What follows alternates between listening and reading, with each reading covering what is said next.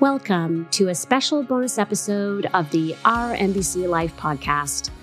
I'm Lisa Laudico, and we're pleased to share this conversation with Representative Debbie Wasserman Schultz, who we met last week as part of our work on the policy episode that was released on April 26th. As we were preparing with patient advocates, we felt it important to hear from someone on the receiving end of our advocacy work. In other words, patient advocacy from a legislator's perspective. We were joined by Medivivor's Stage 4 Stampede Florida captain, Abigail Johnston, who, along with being a dear friend of the podcast, is an inspirational advocate in her own right. So think of this as a snapshot of the kind of conversations countless advocates have had in the past with members of Congress, but this time with a congressperson who's actually put her votes and actions to work for all of us. Debbie Wasserman Schultz is the U.S. House Representative for Florida's 23rd District. First elected to Congress in 2005, Congresswoman Wasserman Schultz previously served in the Florida House of Representatives and the Florida Senate, where she originally displayed her philosophy that there is no task too small and no goal too big. She has dedicated her public life to serving South Floridians and standing up for justice, equality, and opportunity wherever and whenever it is threatened. As Florida's first Jewish congresswoman, she has earned the respect of her colleagues for working tirelessly on behalf of seniors, children, and families for nearly 3 decades. After announcing her own battle with breast cancer in 2009, Wasserman Schultz introduced the EARLY Act, a piece of legislation designed to increase breast cancer education and awareness. The EARLY Act became law as part of the Affordable Care Act signed by President Barack Obama in 2010 and reauthorized at the end of 2020. Wasserman Schultz also worked with Republican Congresswoman Renee Elmers to write and pass the PALS Act, which helps increase young women's access to mammograms. In the 117th Congress, Wasserman Schultz serves on the Committee of Oversight and Reform and the House Committee on Appropriations. She's been a tireless defender of Social Security and Medicare and is strongly committed to expanding access to quality and affordable health care, preventing senseless tragedies of gun violence, and defending the fundamental idea that all Americans have the right to be treated equally under the law. This is just a fraction of her official bio. Representative Wasserman Schultz has also been a behind-the-scenes advocate for people living with breast cancer and metastatic breast cancer. She is indeed an important early-stage ally to all of us in the NBC community. She truly gets the bigger picture of what life is like for us. Here's Mayma Carmo, president of the Tiger Lily Foundation and another good friend of the pod, describing her friend, Representative Wasserman Schultz. I'm so honored to be able to share this story and these thoughts in honor and celebration of my friend, Debbie Wasserman Schultz. Debbie is one of the most amazing people I know. And it's just amazing how you meet certain people and your life changes. So I met Debbie when I went to a breakfast meeting that I, for some reason, knew that God wanted me to be at. And the day that I went to meet her, my daughter was still in kindergarten. And I got up that morning and I knew I had to go to this meeting and meet this woman. Didn't know who she was. And I took my daughter to school early and asked them to take her in before hours and drove to this breakfast meeting. And I heard Debbie speaking about the meaning of service and the meaning of sacrifice and what mothers do for their children and to make the world a better place for them. And as I watched her talk and heard her voice, I began myself crying just because I had taken my child to school early and rushed to meet somebody who in my heart and soul knew that would be a pivotal point in my life, meeting this person, whoever was going to be there. And afterwards went to tell Debbie how much I enjoyed her talk and her authenticity. And she asked me to meet with her. And we met, I think, a week or two later, and sitting with her in her office with her staff and my daughter running around her office was when we birthed the Breast Cancer Early Act. It was a really powerful moment for me because I, being a young woman at the time, feeling very much quite ordinary, And not knowing my power as an advocate or the power of my story, meeting Debbie and having us just sit there and hold hands and having her say to me, "Do you know what Bersheret means?" And really that moment was like magical for us, that she and I met in birthing the early act, which over the past 10 to 12 years have changed millions of lives, changed the course of how people view young women and breast health, impacted other legislation, and really gave me the belief, like when I met Oprah, what she told me that was that I was born to do this thing and this work and to speak my truth and share my voice. Debbie and I have become great friends. There's so much we've done together over the past 12 years. Worked on bills that became laws together, spoken at countless events, and just having her be a mentor and a friend and say to me that anything's possible for you. And anything's possible because you believe in yourself and you believe in your message. And you believe in what you were put on this earth to do. And having her encourage me to go into advocacy and or policy and just kind of nudge me along and say, "You're on the right path. I believe in you. You're made for this." I also admire her greatly because of her sacrifices she's made in the space. I mean, she was a young woman who learned she had breast cancer and didn't tell anybody. And she worked quietly as she figured out her next steps and underwent countless surgeries and thought of the greater good.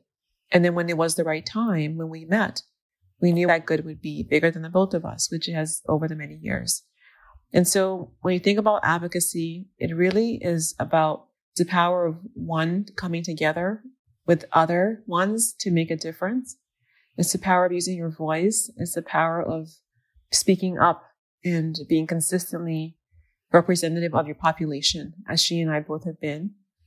And it's the power of really cheering somebody on, even when they're not with you.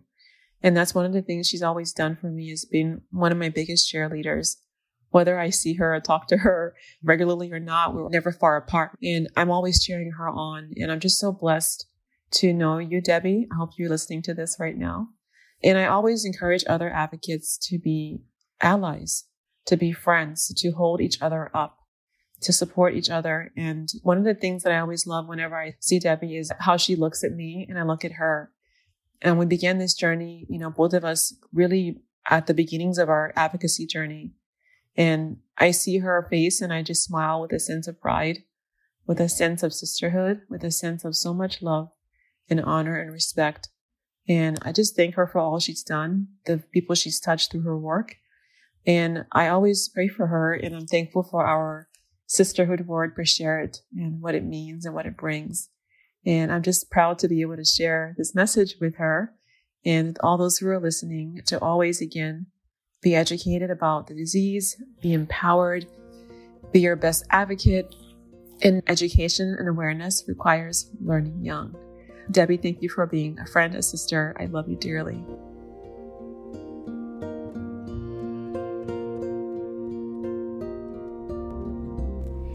Here's my conversation with Representative Wasserman Schultz and Abigail Johnston. First of all, thank you so much for having me. This is such a deeply personal topic for me as a breast cancer survivor, and someone who was diagnosed relatively young at 41 years old. I really, quintessentially consider myself a working mom, someone who is really of the generation that has needed to figure out how to balance work and family. And then in the context of what we're going to talk about today, to suddenly get hit with one day being the picture of health and the next day being a cancer patient in the midst of having a 4-year-old and twin 9-year-olds and a husband and a very full-time job as a member of Congress, that really changed my whole outlook. And so I really look at my role as a legislator differently now than I did. I was a breast cancer advocate to start with, but now I really try to shape a lot of my legislative agenda through how I can make a difference as a result of this devastating healthcare experience. Thank you so much. We know that you've been a major advocate for our community for quite some time. So you have a long history of breast cancer advocacy for both early stage and for metastatic breast cancer, and you've influenced so many people. So what compels you now in 2021 to continue with this work?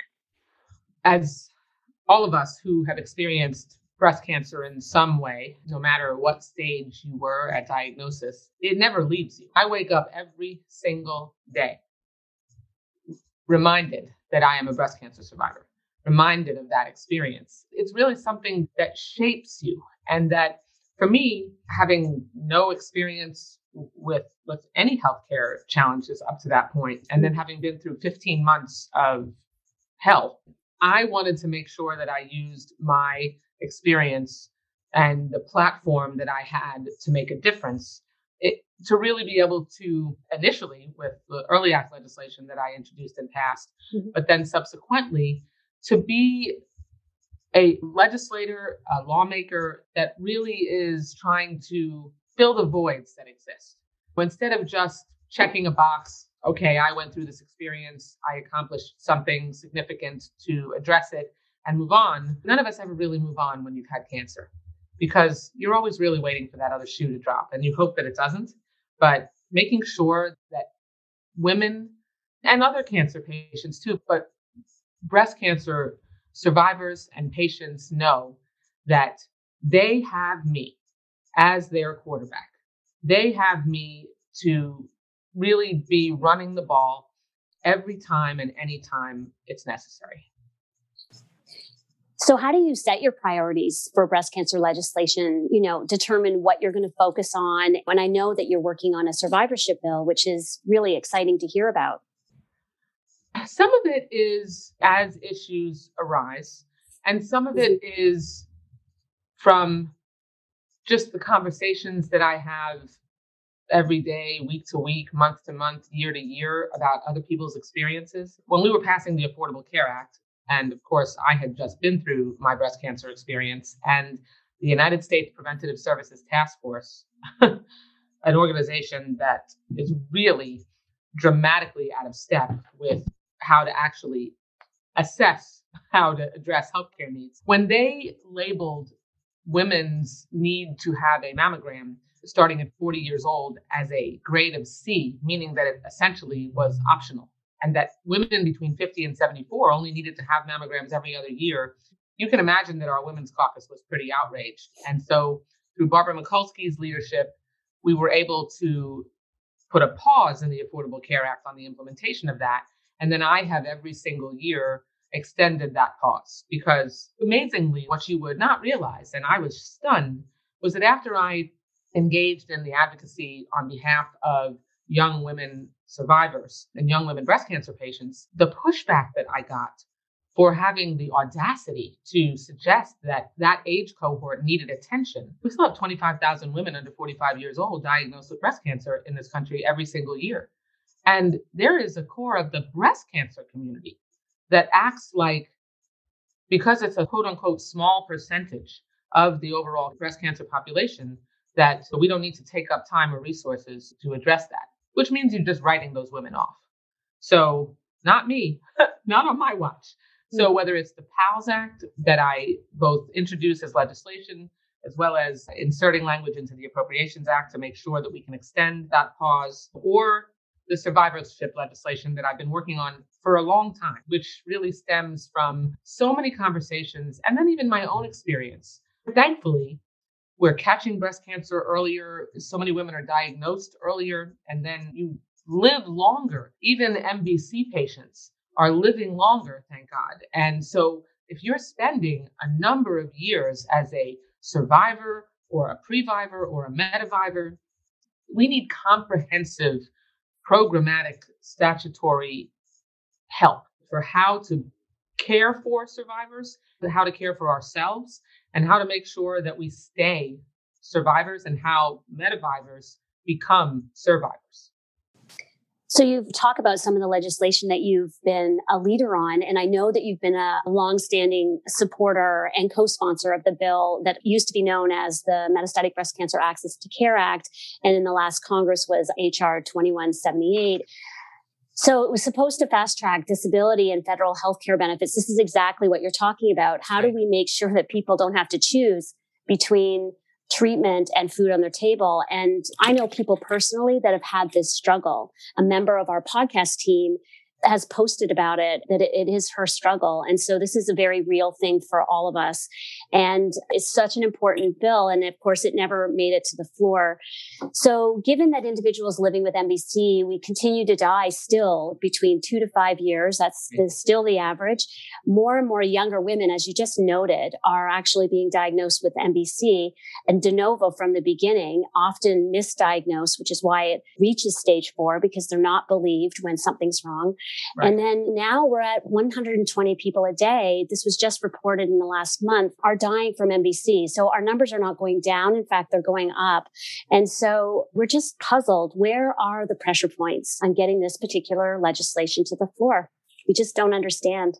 So I'm confounded as well. Some of it is most definitely the really intensified difficulty of passing anything in Washington right now. As you might have noticed over the last few years, Congress has not been exactly the most cooperative place to get things done. So even something seemingly a consensus opportunity as the metastatic breast cancer legislation would face obstacles, and it would face obstacles anyway.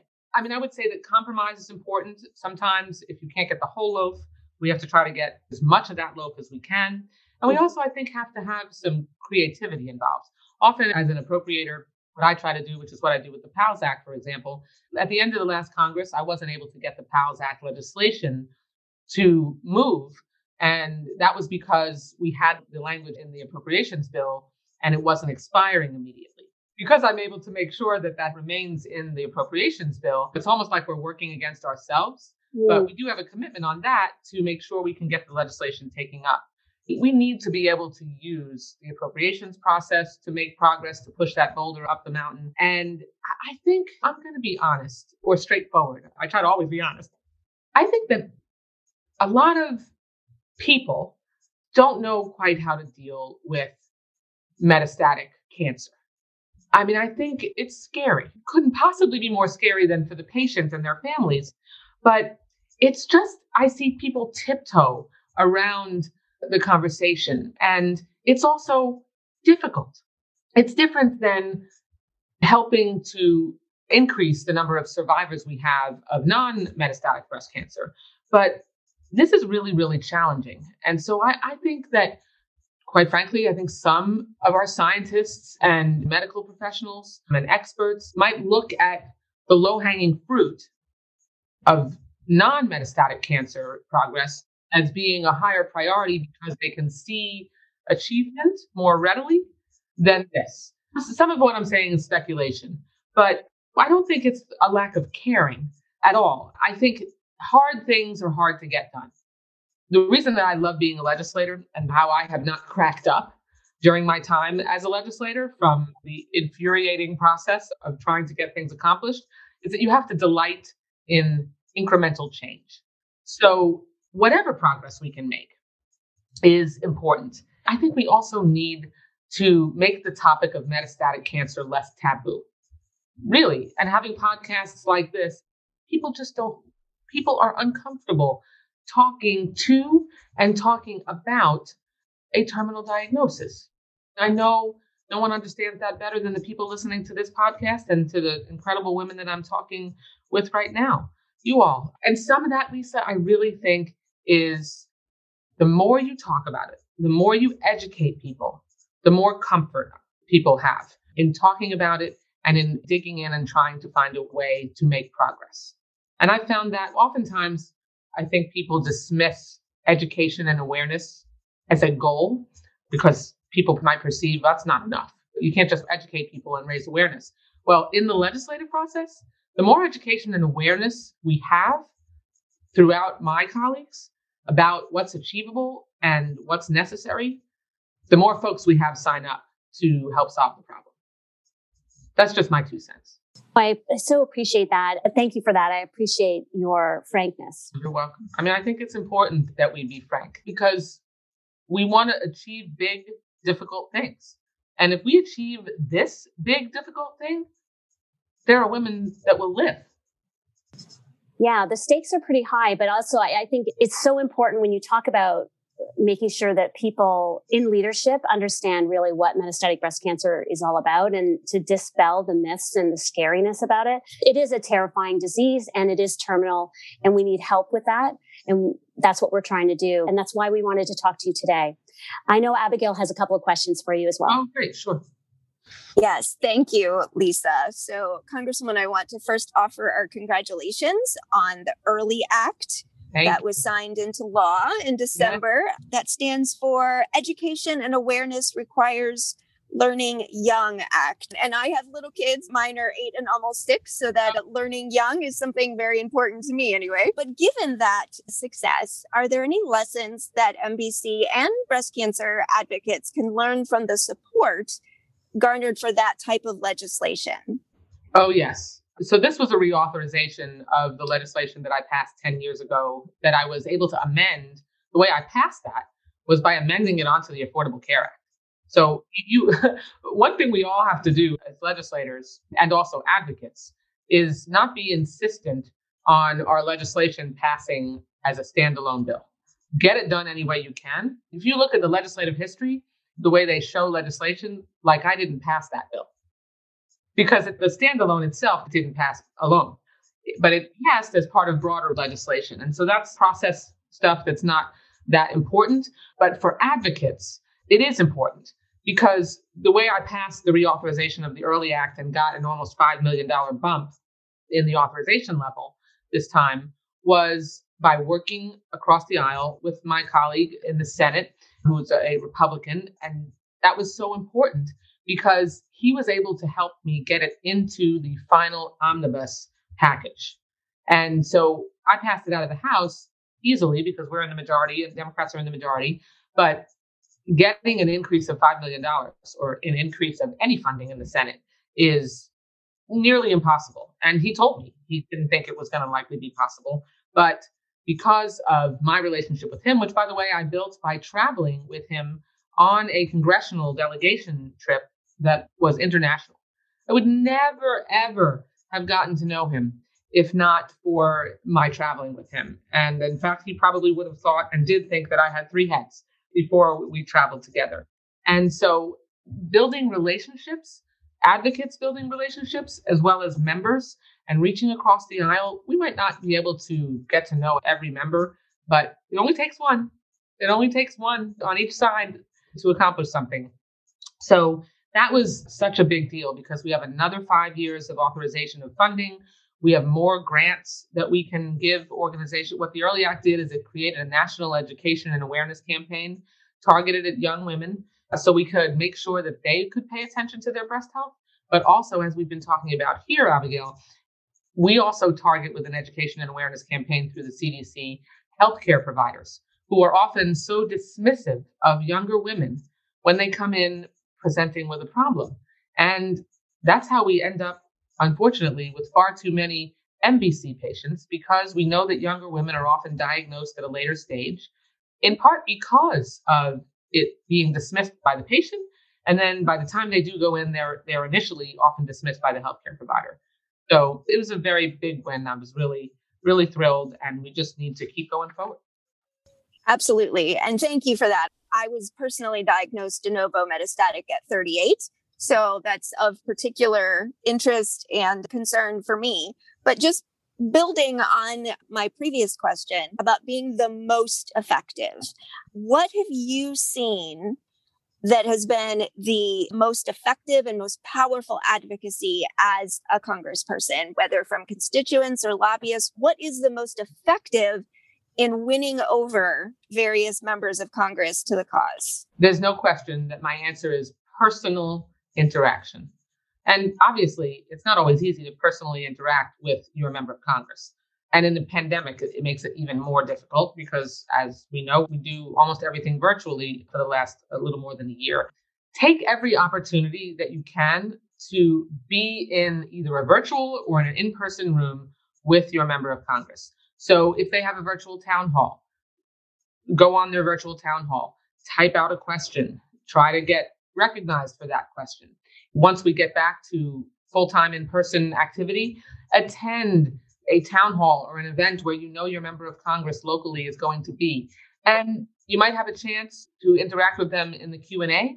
But if you don't, wait afterwards. Go up to them at the podium and speak to them personally at that point. Because that kind of interaction, so many times I have had a chance to talk with someone who brings an issue to my attention that I would never have known about if not for the perseverance of that advocate and that constituent.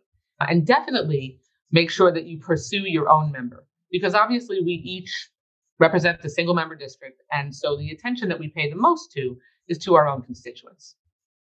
Actually, more advice, go on those Hill lobby days. I know a lot of people think that's a waste of time or they don't have time to do it. But those days on the Hill, when you have constituents come up, if I have constituents who have schlepped up to Washington to meet with me, and I know they live in my district, I'm much more likely to meet with those folks than I am to meet with the lobbyists who are here all the time, quite frankly. Sure. That's really great advice and encouraging to know that those of us that have been going down to Washington, that we should keep on doing that. And also, I love the idea of just really getting to know your local representatives and actually joining their town halls. It's just simple, but great advice. And it's always good to hear from representatives like yourself that that's actually what works. You don't even necessarily have to wait for an event that your member has initiated. I mean, I've had people ask me if they would join them for a roundtable discussion about an issue. So you could initiate an idea for your local member and pull together the people that you want them to talk to. And you might get varying degrees of response, but suggest that to your own member. That's terrific. So thank you so much for your time. And I look forward to seeing you on our lobby days when we can actually meet you in person. Since we recorded this interview, the Metastatic Breast Cancer Access to Care Act was referred to committee in the Senate. We look forward to advocating for this important legislation yet again. This podcast is produced by me, Lisa Laudico, and our truly amazing team of Bob DeVito, Dara Finkelstein, Natalia Green, Victoria Goldberg, Ellen Landsberger, Sheila McGlone, Riley Starr, and Ann Woodward. Our executive producer is Christine Benjamin, the Senior Director of Patient Services and Education at Share Cancer Support. Our senior intern is Sarah Mann, along with interns Angelica Alberstadt, Emily Lewis, Samantha Silverstein, and Amy Tedeschi. We have benefited from expert social media consulting from Jake Amarelli and sound design and original music compositions from Jim Cremens and Samantha Silverstein. You can find more episodes of Our NBC Life wherever you get your podcasts. Be sure to rate and review us and look for a new episode every Monday. Check out our blog and full episode notes on our website at ournbclife.org. We'd love to hear from you.